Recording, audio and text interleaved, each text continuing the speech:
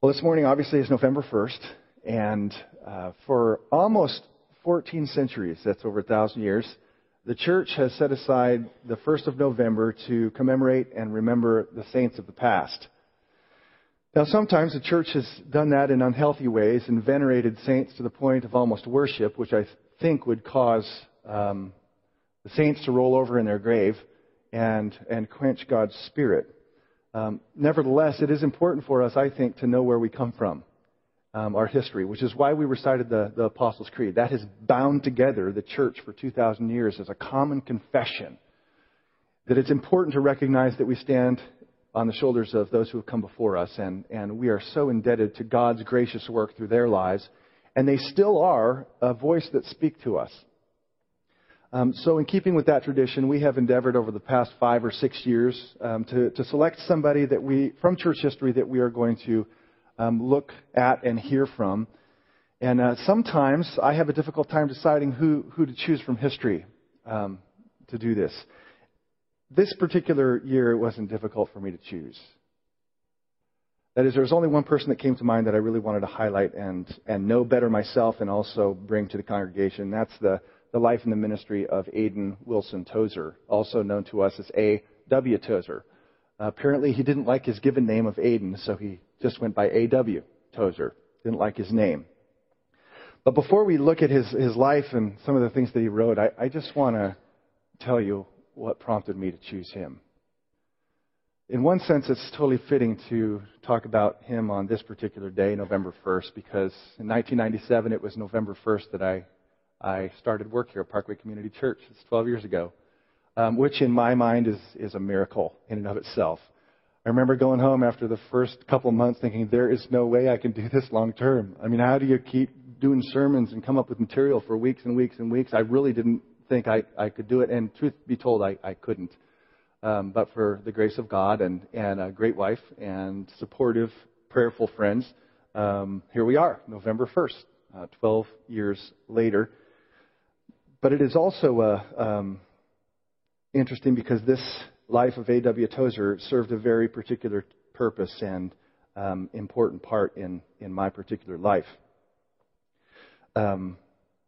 Because in that last, I'd say 3 years of the 12 years, something has happened to me, something that I'm a bit ashamed to talk about.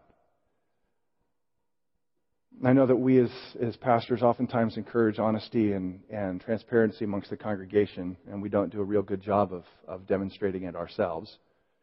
So let me just tell you where I've been in the last 3 years. That over the course of 2 or 3 years, really unconsciously aware that it was happening, my heart grew cold and dry. I continued to do ministry and the ordinary things of life, but what I didn't realize is that inside there was a hollowing out because I neglected my soul. And when you neglect your soul, it just goes one direction. It goes cold and dry. And that was largely due because of the demands and pressures of ministry. And I was told in seminary that one of the big dangers of ministry is you'll let your heart go, hollow out. You'll do ministry externally with no heart. And that's exactly what happened. So I'm doing ministry here and using my gifts and distracted by all the wonderful things of life like cheerleading, and my daughter cheerleads. I don't cheerlead, but cheerleading and soccer and being a parent and all that stuff. And you carry on, and then you realize, wow, I'm not doing this with a sincere passion anymore. And I'm not doing it with this compelling conviction that I once had, that I so believed it. It's like I can't hold it in. And that's where God brought me, is in that time I can't hold it in any longer. And so I was basically doing a shell of ministry with no heart. And then sometime about last spring, we were going through a series of messages called The Death of Pride. I don't know if you remember that. I was thinking it was for our congregation, but first and foremost, I think it was for me. Because in that time, we're asking the Lord, will you reveal to us areas of hard-heartedness and areas of compromise, areas where we have grown proud. Again, pride being the root of all sin. And the Lord really opened up my eyes to the fact that, you've been doing ministry these years, and you have neglected your soul. And you're not doing it with sincere passion or that conviction you once had. You are dry. And He impressed upon me very, very powerfully that I either needed to repent, or resign. Because the church doesn't need a hollow pastor. It doesn't. You don't need me to do ministry in my gifts with a hollow heart or a cold or dried out life. You don't. That just doesn't work. I felt repentant, but I didn't know, and this is something we can't control, I didn't know how to get the conviction back or the passion back. That sense of, Lord, I long for you, and I'm thirsty for you, and I want to be with you, and I want to be in your word, and I want to get on my knees and pray for you, pray with you, and pray to you. And I didn't know how to get that back. And then, near the end of May, a friend came up to me, a good friend whose recommendation I trust, and she said, here's a book that you have to read. She told me the name of it. And the name of it was God's Pursuit of Man by A.W. Tozer, which went by a different name in his time. It was called The Divine Conquest. Divine Conquest, which I actually like that label better. And now I had read Tozer's books before, and I have recommended that particular one to you, and I think we sold it in the back. I read Tozer's The Pursuit of God in college. I remember reading Knowledge of the Holy when I was in seminary. All of them wonderful books. But I think this particular book came at just the right time. So I ordered it for Amazon.com. It came, and I think I went on vacation a couple weeks later. And I hadn't read it yet. And some of this I've already shared. But indulge me here for a moment. I opened the book.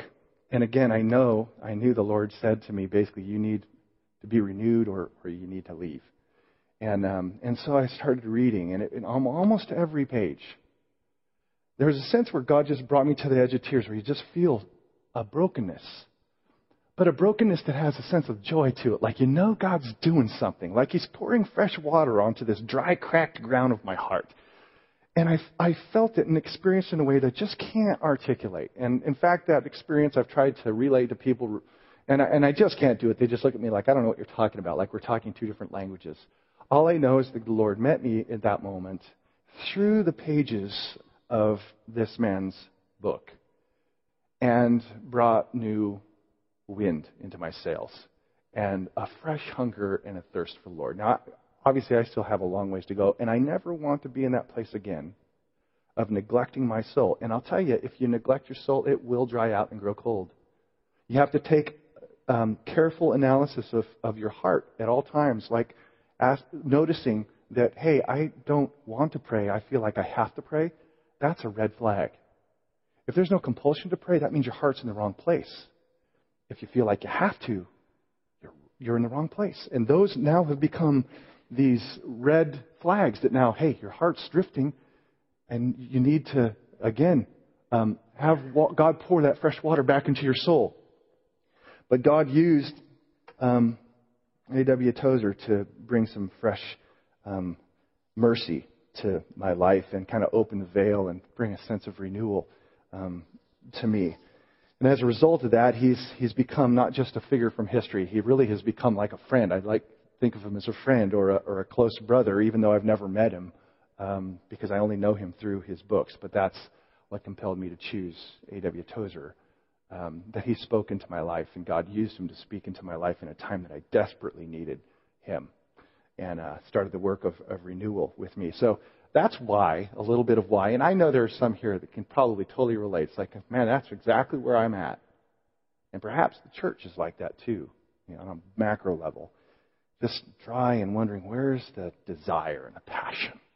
Where's the conviction I can't hold in any longer? Where's the compulsion to pray and to read and study Scripture and to live out the Christian life, not just this hollow tradition that you adhere to?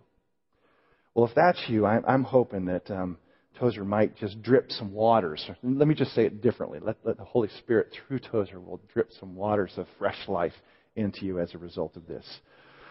In what follows, I'm going to kind of give you a big sweep of his life very quickly as I can, and then I would like to draw out some lessons from things that he has taught. Now, let me just say, by way of preparation, that this message is longer than others. And that's just the way it is. You know what it's like to combine a man's life and his teaching? Here's two great biographies. If you want to know more, you have to read one of these by either Lyle Dorsett or James Snyder. I'll leave those here if you want to look at them, get the names, you can get them later. But it's like trying to stuff Texas into your pocket. So bear with me. I'm going to speed over his life as fast as possible. But if you don't know a little bit about who he is, you don't get him. So here's a bit of his life. He was born in the 1800s, late 1800s, 1897, April 21st, and he was born in the foothills of the Allegheny Mountains in western Pennsylvania. And he was raised in his early years on the family farm inherited from his grandfather. Little Aiden's parents were not believers, so he did not grow up in a Christian home. And the farm in which they lived and the time in which they lived, they barely were able to eke out a living. So he came from very poor roots.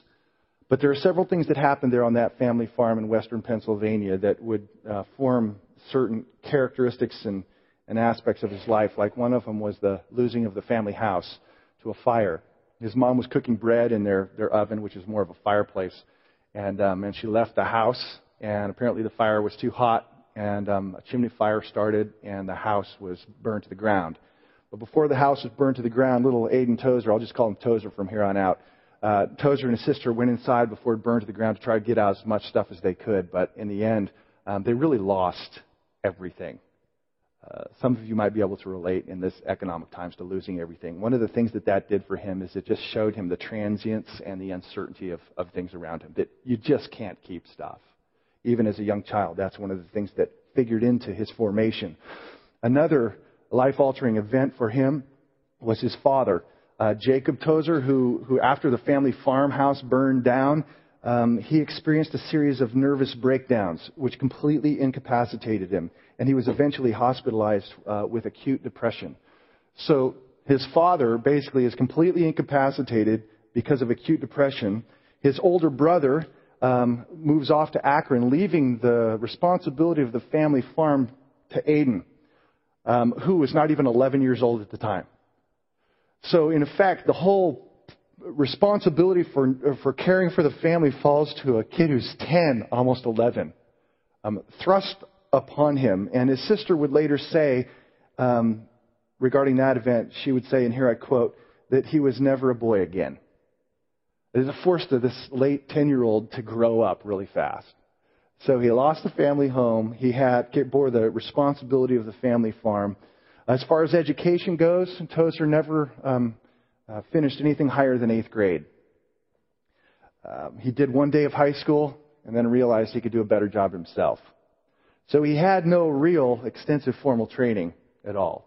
Now, I will say that based upon what I have read, that elementary school curriculum was far better and had far more advanced content than what we currently have. And it provided a Christian worldview for him. In his public education, they were given a Christian worldview, which is missing today. So he did get, even from his education, a fairly decent education and also a Christian worldview, though at this point he was not a believer. But what he lacked in formal training, he made up for because he had a voracious appetite to learn and to read, so that the rest of his life would be about reading, and reading. I'll have more to say about that in a couple of moments. They lost the family home, which they had to rebuild. The pressures of the family farm were on Tozer. He had relatively little formal training. With all of this kind of pressure, the Tozers managed to auction off their farm and move to the large city of Akron, Ohio, where Tozer would get a job at the Goodyear tire plant, cutting big pieces of rubber into small pieces of rubber. That's one of the jobs that he had. But it was there in Akron, Ohio, the next major phase of his life, where he would be converted and he would find his wife, and he would feel the call to ministry. He explains or describes his conversion in this way, and he was walking along the street, coming home from the Goodyear tire plant, and over on the opposite side there was this group of people listening to somebody, and curiosity drew him, so he crossed the street, went over, and these people were gathered around this man who was preaching with a really thick German accent. And so he stayed and listened. He was 17 at the time, and at first he couldn't understand the man's accent, but listening to him long enough, he was able to figure out how to listen to him.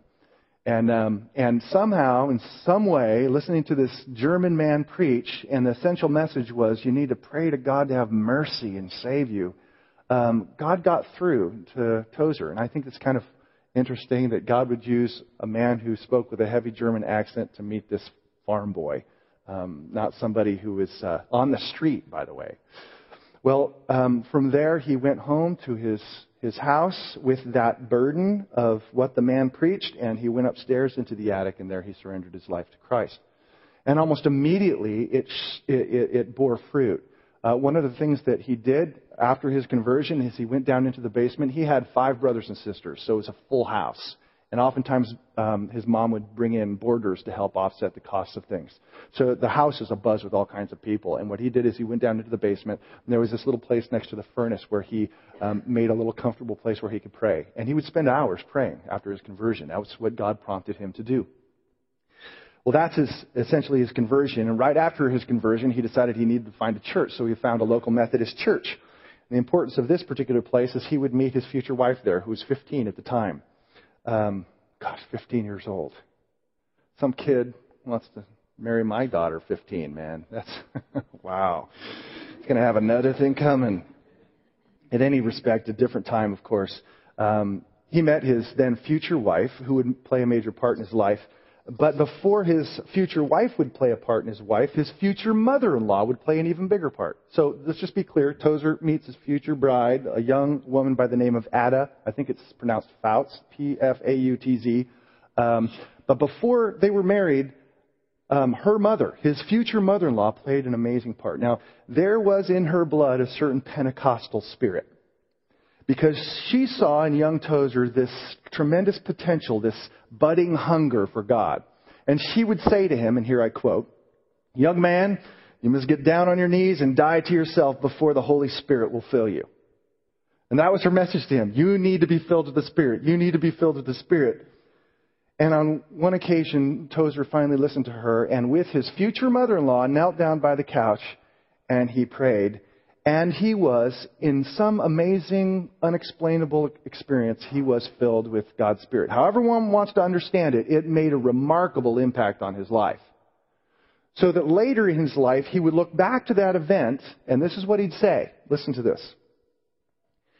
Any tiny work that God has ever done through me and through my ministry for Him, that is for God, dates back to that hour when I was filled with the Spirit. So that he saw the fruit of his entire ministry later in life as stemming from that single hour when the Spirit of God moved in his life in a very powerful way and filled him. Now, continuing on with the quote, he goes on to say, that is why, this is going to explain why he emphasizes the Spirit so much in his works. That is why I plead for the spiritual life of the body of Christ and the external ministries of the eternal Spirit through God's children, His instruments. This experience of being filled with the Spirit would be crucial. It's like the root of his ministry and would compel him to emphasize it later on in his teachings and writings. So now at this point, he's converted and he's filled. Shortly after, he was married to young Ada Pfautz. I don't know how old she was at the time, on April 26, 1918. And they would go on to have 7 children. A lot of mouths, a lot of diapers. 7 children, 6 boys and 1 girl. They eventually left the Methodist Church, and he joined a church that was part of the CMA, Christian Missionary Alliance, founded by A.B. Simpson. And there he would be mentored by the local pastor. And more importantly, he gained the notice of the leadership of the CMA, the Christian Missionary Alliance, as someone with tremendous potential. So they began to invest in him. Although, while he had this passion that they saw, he was, for all practical purposes, a hillbilly. That is, he had a very unrefined way of speaking. His wife said of him, imagine your wife saying this of you, that his speech was, and I quote, very poor, pure Pennsylvania-ish, filled with many rural colloquialisms. In other words, it just seemed in many respects kind of dumb when he spoke. Not only that, he was unimpressive in stature. He weighed about 145 pounds wet. That's what he would say. 145 pounds dripping wet. And in terms of vocal quality, he had a kind of a squeaky, mousy voice, and he had a lot of nasal tone to it. So he was small, he was scrawny, he had a nasally, mousy tone, with no real formal education. Not exactly the makings of one of God's champions. But, and I should add this too, he didn't know how to dress. He was, by almost everyone's standard, frumpy in the way he carried himself and the way he dressed, until much later when people actually bought stuff to put on him because he looked so bad. At any rate, they invested in him, and he felt the call to ministry and was called to a number of different pastorates. His first pastorate was in the town of Clarksburg, West Virginia, where he was the pastor of a small church. From there, he went to Morgantown, I think also in West Virginia, and then he was called up to Toledo, Ohio, another church, CMA church, and then finally to Indianapolis. Now, just so it doesn't sound like he's like a church-hopping kind of pastor, most of those were at the behest of the leadership of the CMA. Hey, we need you over here. We need you over here. And he did what they wanted. Well, when he got to Indianapolis, which was a much larger city than he had been in at the time, or it had been since that time, was crucial for him as well, because there he had access to a large library. And his congregants would see him going back and forth from the library with stacks of books several times a week. And it was there, having access to a library. I'll tell you, just total side note, I don't think we realize sometimes what an amazing gift a library is, and most of us never go. In any respect, for him, it was like an open opportunity. He was able to read philosophy, history, science, poetry, literature, and theology. He loved the works of Shakespeare, Milton, Thoreau, Wordsworth, Dickens, Bacon, Emerson, Hawthorne, and many others that I can't repeat here. He loved and drank deeply from the Puritan writers of England and also the early part of the United States, like Edwards. But he loved the most, he loved drinking and studying and meditating on the Christian mystics. People like Julian of Norwich, Brother Lawrence, St. John of the Cross, who developed within him, and here's a quote, who developed within him a God-conscious soul. A God-conscious soul. This inner awareness that God is really here. A heart aflame for God. So he devoured books, a wide range of books, explicitly non-Christian books, poetic books, and scientific books. But his favorite and most cherished book is what you would expect, and that is a book that he memorized, meditated on, and prayed over, in, and through, namely the Scripture, the Holy Scripture.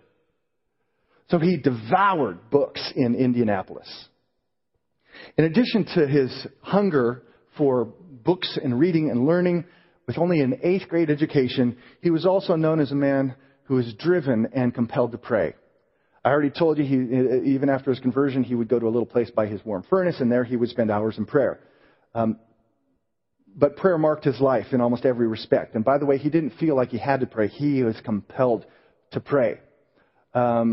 He had places in his office that he had set aside for solitude and silence where he could pray. He believed that preaching, the beginning of preaching, middle and end of preaching is prayer. He believed that the beginning, middle, and end of studying God's Word was praying. In other words, he prayed in, over, and through it. And he actually believed, get this, he actually believed that if he put his mind to work in prayer over the Scriptures, that the Spirit of God would teach him. So he listened for that distinctive voice of the Spirit through the Scripture before he would open any other commentary or book, because he wanted to hear God speak, and he believed that. And that practice right there was a rebuke for me, by the way. It's easy to come out of an educational institution thinking, if I only put my high-powered tools in my grasp of Greek and Hebrew into play, well, then I'll hear God speak. That can be done without faith or humility. Tozer has basically prayed over the text, trusting that the Spirit would speak to him personally and powerfully what the text would say. So he was a man given to prayer. In fact, one of his famous quotes is, "As a man prays, so he is." If you want to know what a man really looks like, look at his prayer life. That is probably the single most greatest identifier as to how spiritual he truly is. As I said earlier, he dressed rather frumpily. I don't know if that's a name, but you understand what I'm saying. People in his congregation took compassion on him, thinking, we can't have our pastor looking like that up there. And so they bought him clothes. And so one of his practices, again, keeping this theme of prayer, was that he would come dressed to church with his nicely pressed trousers, but then once he got there, he would take them off, hang them up, and he would put on what he called his prayer pants. Because he spent most of his time studying on his knees and praying. That was a combination of prayer and study. Even when he opened works, explicitly non-Christian works like Shakespeare, he would pray over them, believing that all truth is God's truth. And asking, Spirit of the living God, what are the deeper messages in here that I need to take away? Things that you're speaking through Shakespeare. So he had this meditative, prayerful attitude, even as he was reading more secularized works. So he's a man of tremendous prayer. So here you have this unique combination, this kind of blend of love for poetry, love for classic works, love for literature, love for Scripture, combined with a meditative hunger to learn and understand and pray over. And that is what forged in him, or forged him to be, the theological poet that he would become. That he wouldn't always be a hillbilly with words. And you read him and you know, oh my, listen to him speak. Listen to him write. So that's what happened there in Akron and also Indianapolis. But then to the latter portion of his life, we might call these the golden years. From Indianapolis, he moved to Chicago. Chicago back then was the fourth largest city in the world. It was also the capital of crime. That was the Capone era and so forth. He moved to Chicago's South Side. That doesn't mean anything to you, but if you have ever lived in Chicago, the South Side is a place that you don't want to go at night. In fact, you don't want to go in the daytime either. It's just a bad place. I don't know if it was as bad in his time, but he was called to pastor the South Side Gospel Tabernacle, or the South Side Gospel Church. And he pastored that church for 31 years. But it would be here in Chicago. Chicago back then was a hub. I mean, the former generation had the likes of D.L. Moody. There was the Moody Bible Institute. There was Moody Bible Radio. There was Wheaton College, all right there in the Chicagoland area. And this is basically where God unleashed Tozer, not just on the city, but really on the world. It's there that he would begin writing articles and essays. He would be asked to speak at different conferences and camps. He became the editor of the Alliance Weekly, which was the CMA magazine, which went far broader than the CMA. They put his voice on the Moody Bible Radio so that people could hear him preach. It's there that I think it was there that he wrote The Pursuit of God, one of his classic works, the one I read in college, which was written, by the way, on a single train ride from Chicago to Texas. He got on the train with nothing but a tablet and pen, no laptops back then, and he penned the entire book on a train ride. A book which was subsequently translated into Arabic, Armenian, Chinese, Dutch, German, Greek, Hindi, Japanese, Korean, Romanian, and Spanish, and others. In other words, his influence was extending. That students from nearby Wheaton would get in buses and come and listen to him speak, one of whom was the young, budding Billy Graham, who came to listen to Tozer speak. Graham was young back then, obviously, and even sought private audiences with him to speak with him. So he had an enormous impact through his ministry there in Chicago. And here's another interesting point: is his contemporary in Britain, Martin Lloyd-Jones. They actually met and knew each other, and you listen to both of them. They were both basically thundering the same basic messages. One here in the States through Tozer, and one through Lloyd-Jones there in London. So they were both being used in different continents. So it's there that the Lord really unleashed him. Gave through his writing, through his speaking, through his influence. And his influence, of course, is even still felt through the ministry of Billy Graham. But his life was not without its challenges. One of the biggest challenges that he faced was that of his sons going off to war. I told you he had 6 sons. 6. Not 6. 6. 5 of whom signed up for active military duty. He had 2 sons going to the Navy, 1 into the Army, and 2 into the Marine Corps. So I knew I loved this guy for another reason. And 2 of them would be wounded in battle. His oldest, Lowell, was a part of the Italian campaign in World War II, where he would fight in one of the most intense and controversial battles, and he would be wounded. His second-born son, I don't know if he's second-born son. I should take that back. I'm not sure which in the birth order, but his name was Forrest. They called him Bud. He fought in the infamous Chosin Reservoir battle over in Korea during the Korean War, in which he and his unit of Marines, along with some others from the UN, 30,000 of them were surrounded by 60,000 Chinese. They were surrounded. It's like, we're doomed. You might as well put up the white flag. But they decided, in kind of a feat of heroic bravery, to fight. And they broke past the enemy lines. And Forrest was part of that breaking out of those enemy lines. But he broke out getting hit by a piece of shrapnel in the knee, and he was crippled for life. And one of his other sons was a tail machine gunner in a Navy plane.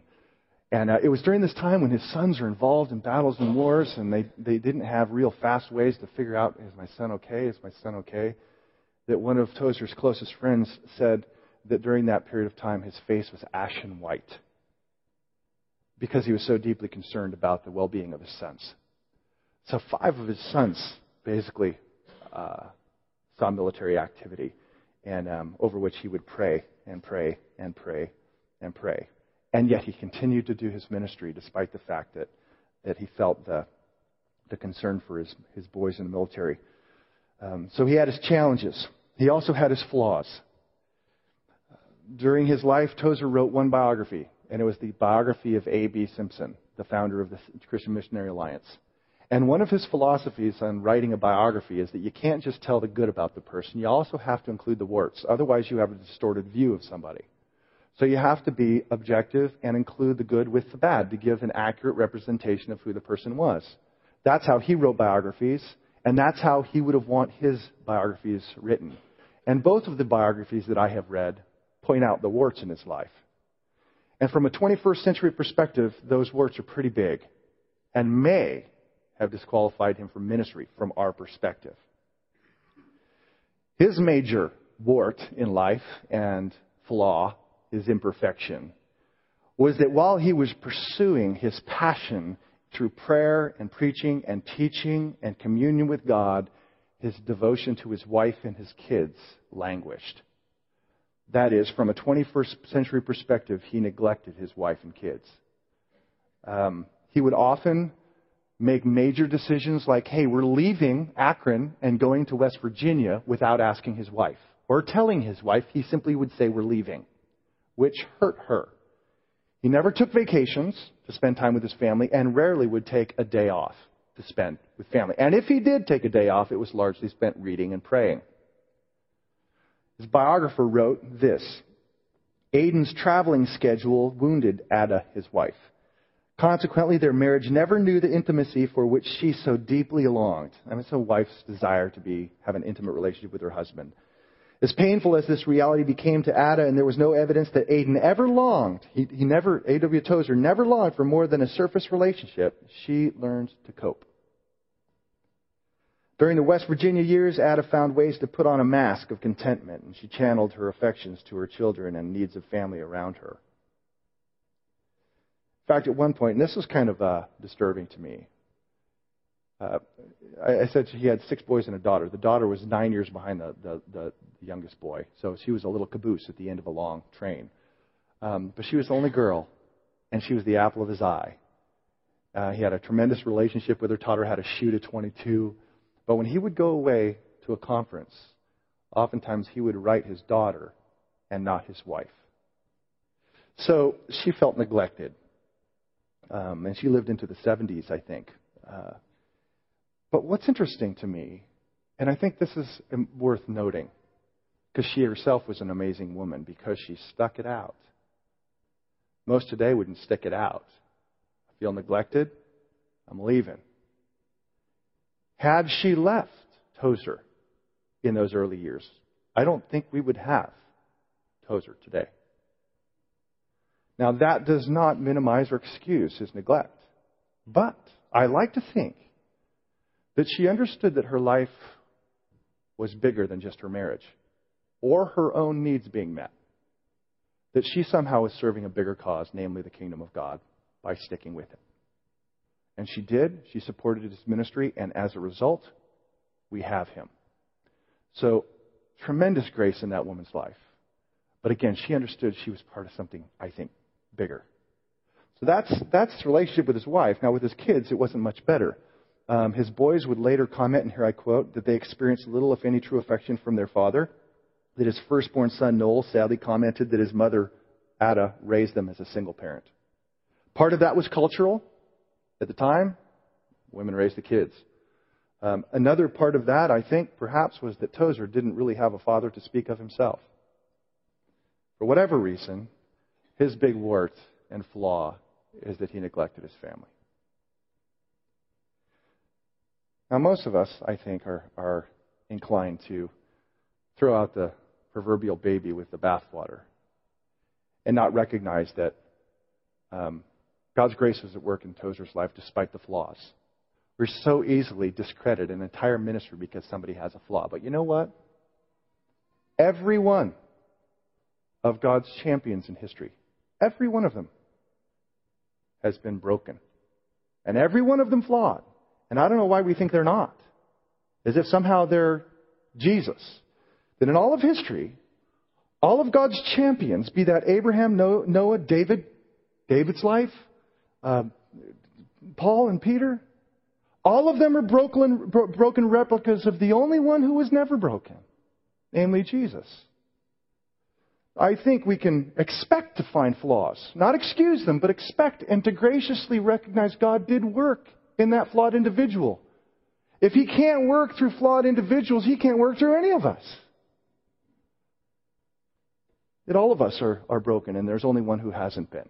And He's the one ultimately we trust.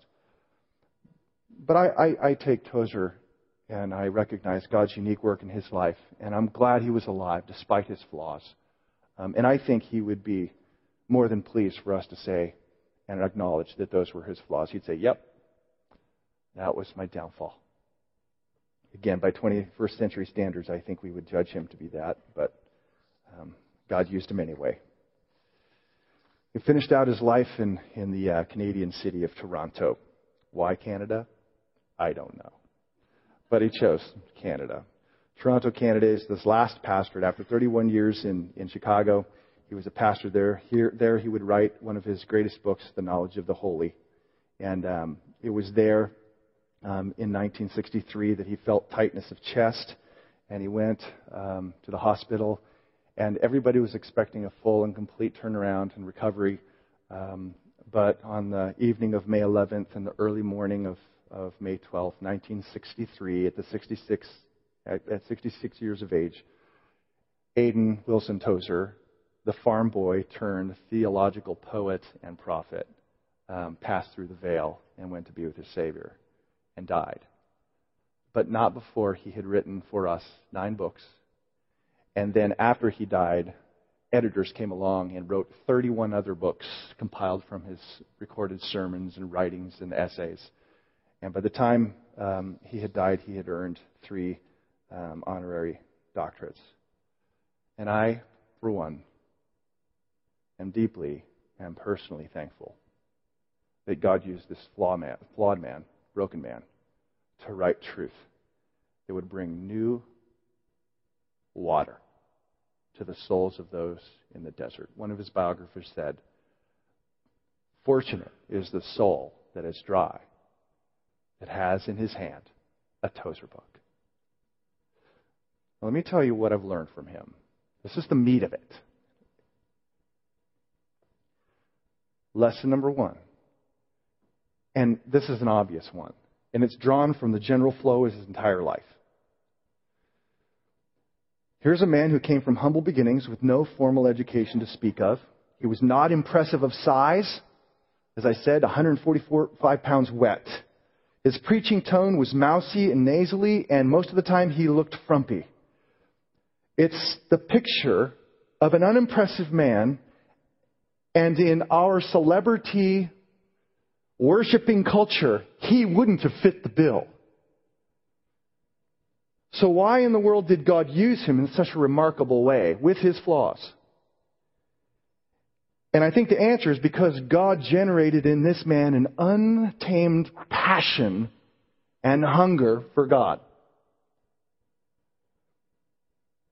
That if you could be one thing in your Christian life, If you could be consumed by the greatness of who God is and find yourself captivated and ravished by His greatness, it wouldn't make a difference how much education you had or how strong your voice is or how tall or impressive you looked. It's that kind of person that God uses to turn things upside down. He used Tozer that way. In the generation before, He used uneducated Moody that way. If for no other reason to say, all I need, really, and God doesn't need anybody, but all I'm looking for is someone who thinks I'm great, knows I'm great, and is ravished by who I am. And if I find that kind of person, or should I say, if I awaken that kind of person, then they will change the world. It's not how much education you have. It's not how strong your voice is. It's not the James Earl sound that's going to change people's lives. It's being wholly consumed with God Himself. If you could do one thing, pray for one thing, it would be that. That you would hunger and thirst after the living God like a soul, a deer in a dry and weary land. That is one of the lessons you can see from the flow of His life. God used an unimpressive man to accomplish impressive things. Another lesson that comes right out of that, and it really comes more from what exudes from Him than anything specific that He says. And that is that one gets from Him and one almost contagiously is infected by Him in a way that makes you long for what He longed for. That is, His obsession is infectious. And it comes forth in His books that He is an example of a soul that's utterly ravaged with the greatness of God. And that for Him was the essence of worship. Worship wasn't just getting together and singing mindlessly and heartlessly.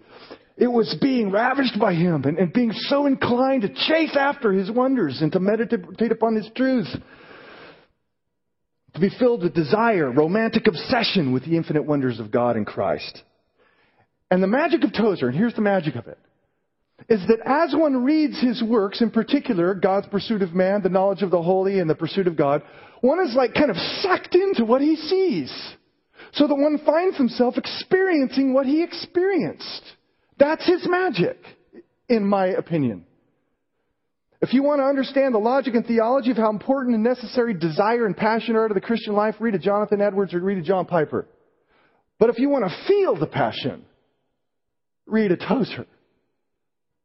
He is infectious. So that what he writes, you feel.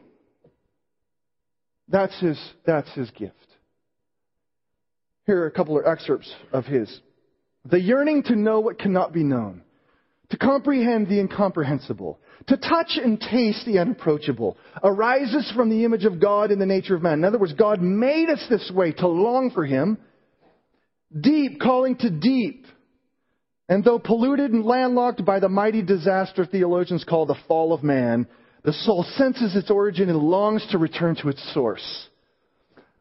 Wherever the heart begins to burn with a desire for God, she is made able to receive the uncreated light. And inspired and fulfilled by the gifts of the Holy Ghost, she tastes the joys of heaven. She transcends all visible things and is raised to the sweetness of eternal life. You can't read that and not go, that's what I want. The sweetness of eternal life, the tastes of the joy of heaven all around, that transcend all visible things. One senses as one reads that he actually is fainting with desire, like I need more. Crawling on hands and knees, I need more. In the same spirit of the psalm we read, I hunger and thirst for you. Tozer's one of those guys that doesn't just say, hey, this is why a sunset is beautiful, using an analogy. He's the one who sees it and describes it in such a way so that you see it through him. And awakens a sense of desire and a passion. And that's quite frankly what happened as I was reading 5 months ago. It's like he sucked me in and helped me to see what I hadn't seen in so long. And then the heart begins to beat a little more. And the affections begin to yearn and to thirst. That's his gift. That's what he does to the church. And most of what you get from him is caught, not taught. So the punchline of lesson number 2, namely that he is an example a kind of the exuding, contagious example, is to read Him. And to read Him with a heart that's starving. Unless you're starving and prayerful, you're going to read it and go, that wasn't that big of a deal. But where there's a thirsty, hungry spirit that says, that's what I need, that's what I want, God will use Tozer to light your fire. Third lesson, and these all are connected together, is Tozer teaches not just to us, but to the church, and emphasizes the absolute necessity of experience. Important word, experience. In one's communion and worship with God. That the experience of God is absolutely necessary when we commune and when we worship Him. And it would be this emphasis that would draw fire from fundamentalist pastors around who didn't want to emphasize the importance of experience. One caveat, experience does not determine truth, and I don't think Tozer would ever say it did, but it does confirm truth. He would say this is a whole string, and it's weaved all the way through his writings. He says, some who desire to be teachers of the Word, but who understand neither what they say nor whereof they affirm, insist upon naked faith as the only way to know spiritual things. By this they mean a conviction of the trustworthiness of the Word of God. In other words, they restrict faith to trust that the Word of God is infallible and trustworthy. To which Tozer would say, yes, but... And he goes on to say, but the man who has been taught even slightly by the Spirit of truth will rebel at this perversion, for he cannot love a God who is no more than a deduction from a text. He will crave to know God with a vital awareness that goes beyond words. In other words, a worship and a hunger that goes beyond mere printed words on page. And to live in the intimacy of personal communion. That you're not just fellowshipping with verbs and nouns, but there is a personal communion that is beyond just the printed words. That needs to be pressed through toward. And that is an experienced reality. He says elsewhere, we have substituted theological ideas for an arresting encounter. We're full of religious notions, but our great weakness is that for our hearts there is no one there. So we're in love with ideas, but we're not in love with the person that they represent. Whatever else it embraces, true Christian experience must always include a genuine encounter with God. You actually meet with Him. It cannot but be a major tragedy. Listen to this, and I wonder if this describes anybody here.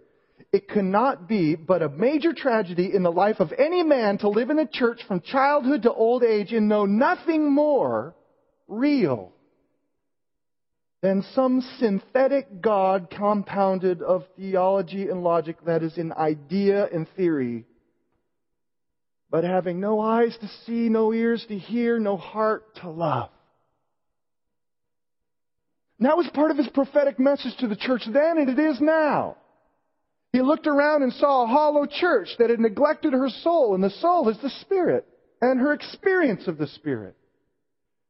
And so He would say to her, God is here, and He is to be experienced.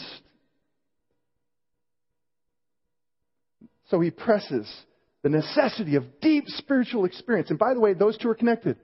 He was obsessed with God because he was experiencing God. How do you get obsessed about a particular kind of pie? Well, you eat the pie. How do you become obsessed with God unless you have an arresting encounter with Him?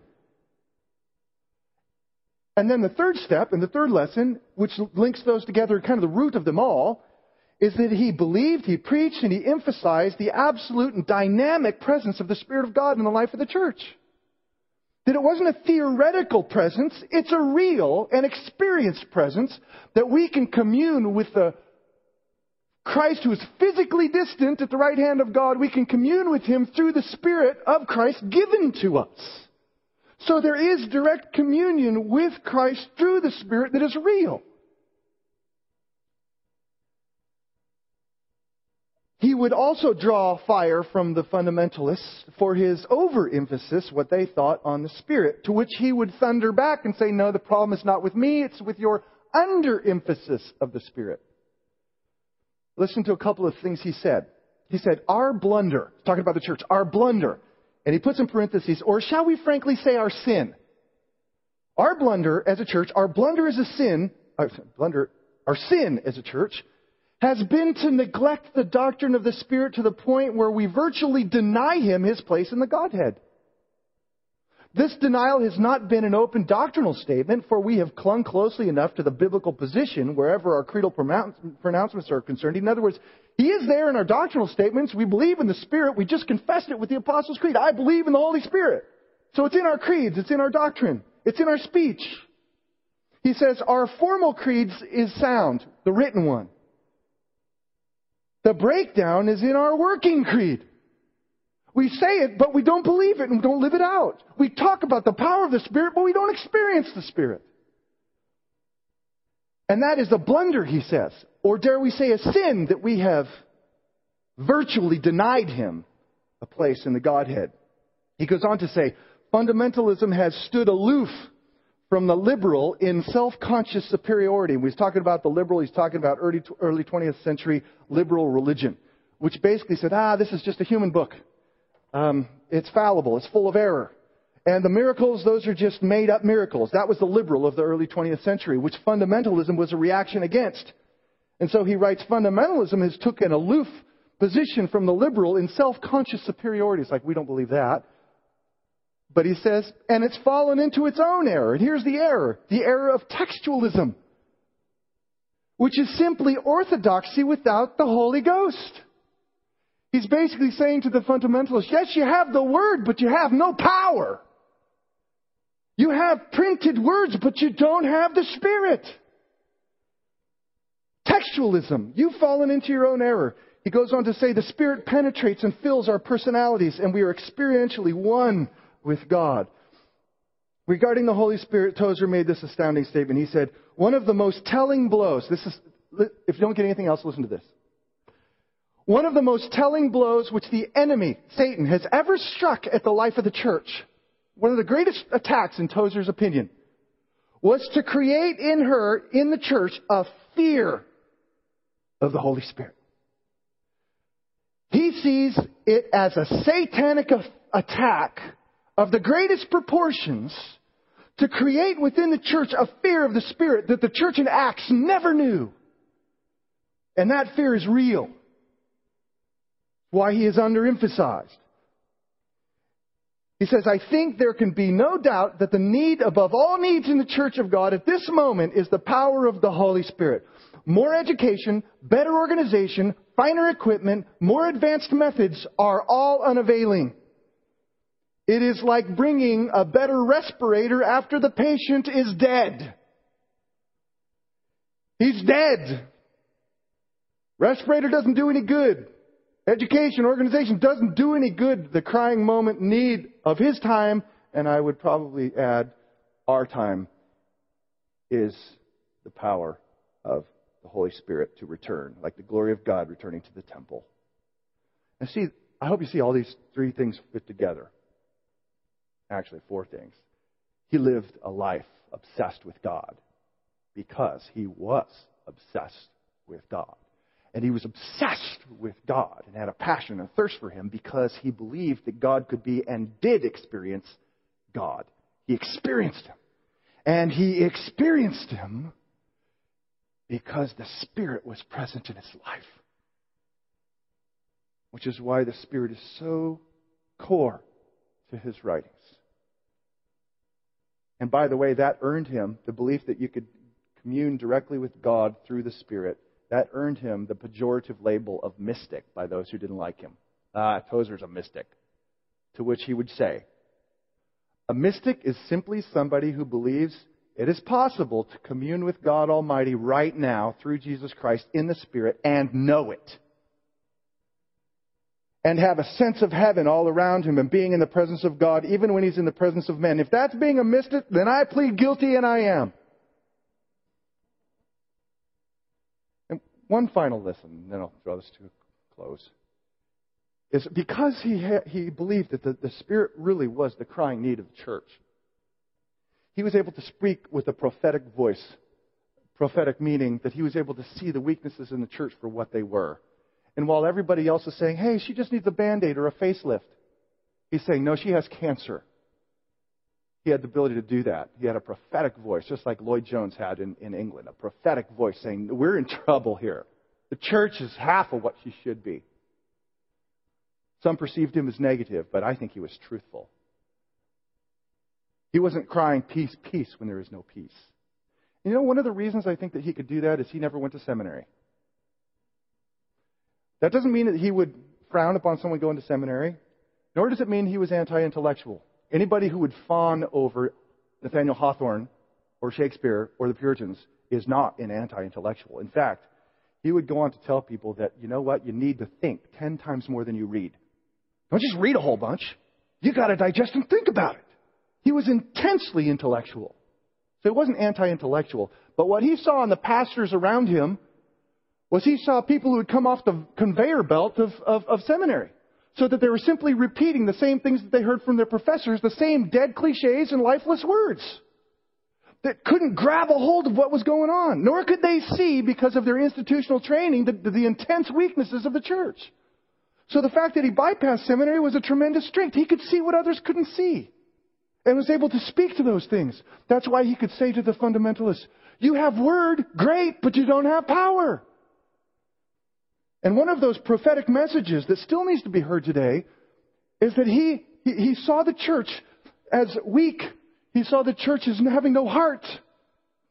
And as a result, the church, to compensate for this, were looking outside to try and ail her diseases. What we really need in the church is greater technology, or we need this method or this program. And he said, you're looking in all the wrong places. You're looking to new and novel methods to do what only the Spirit of God can do. This is him. He says, it sounds like he's living today. We now demand in the church glamour and fast-flowing dramatic action. Unless it's dramatic, lots of action, people aren't going to come to church. A generation of Christians reared upon push buttons and automatic machines is impatient of slower and less direct methods of reaching their goals. We read our chapter, have our short devotions, rush away hoping to make up for the deep inward bankruptcy by attending another gospel meeting or listening to another thrilling story told by a religious adventurer lately returned from afar. In other words, let's get people excited about things other than God. The tragic results, he goes on to say, of this spirit are all about us. Shallow loves, hollow religious philosophies, the preponderance of the element of fun in the gospel meetings. Hey, if we make it fun and make it attractive, then people will come. The question is, what then is attracting people? Is it the greatness and the wonder and the glory of God, or is it that nifty method that's being used? Specifically, he was concerned about the church caving into using entertainment to attract people instead of God. Fun in the gospel meetings, the glorification of men, trust in religious externalities, quasi-religious fellowships, salesman methods, the mistaking of a dynamic personality for the power of the Spirit. Did you get that last one? People easily say, wow, that guy's full of the Spirit. Why? Because he has charisma. He's saying, people will mistake charisma for the actual power of the Spirit, and we do that. These and such as these are symptoms of an evil disease and a deep, serious malady of the soul in the church. His prophetic word to us here in this is more relevant today than his time, where we have infinite numbers of technologies, and we tend to think, if only we would do blank, the church would be revived. And you could put websites, web pages, radio ministry, whatever you want to fill it with. To him, there was only one answer. And it wasn't the novel methods of making better music, better video-enhanced backgrounds, more color, smoke, and lights, all of which in and of themselves are not wrong. But the danger is this is dangerous, is that using those things can manipulate a feeling of worship without there really being worship. I mean, every time I watch We Were Soldiers, I moved and I cry. Because that movie is so put together that it makes anyone who served any time cry, even people who haven't. We could so manipulate the parts of a worship service to generate a feeling. The real question is it really worship or is it surrogate worship? You have to ask yourself when you leave thinking, oh, that was great. What was it that made it great? Was it that you sensed the presence of God in the truth and in the people as they worshiped? Or was it, wow, that was a good show? And that was his great concern, because you can have a church worshiping without worshiping. And that's the danger of using human methods to treat what is a disease that only the Spirit of the living God Himself, re-energizing and renewing the church, can do. He didn't see those methods, those novel methods, as a remedy. He saw them as a disease. It was, in essence, to bow to the God of human methods and technology, because the church is bankrupt of the Spirit of God.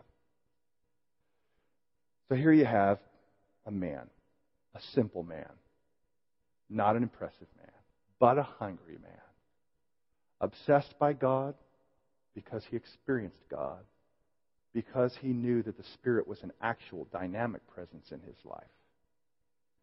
And in and of and with that, he was able to change the world. I mean, God changing the world through him.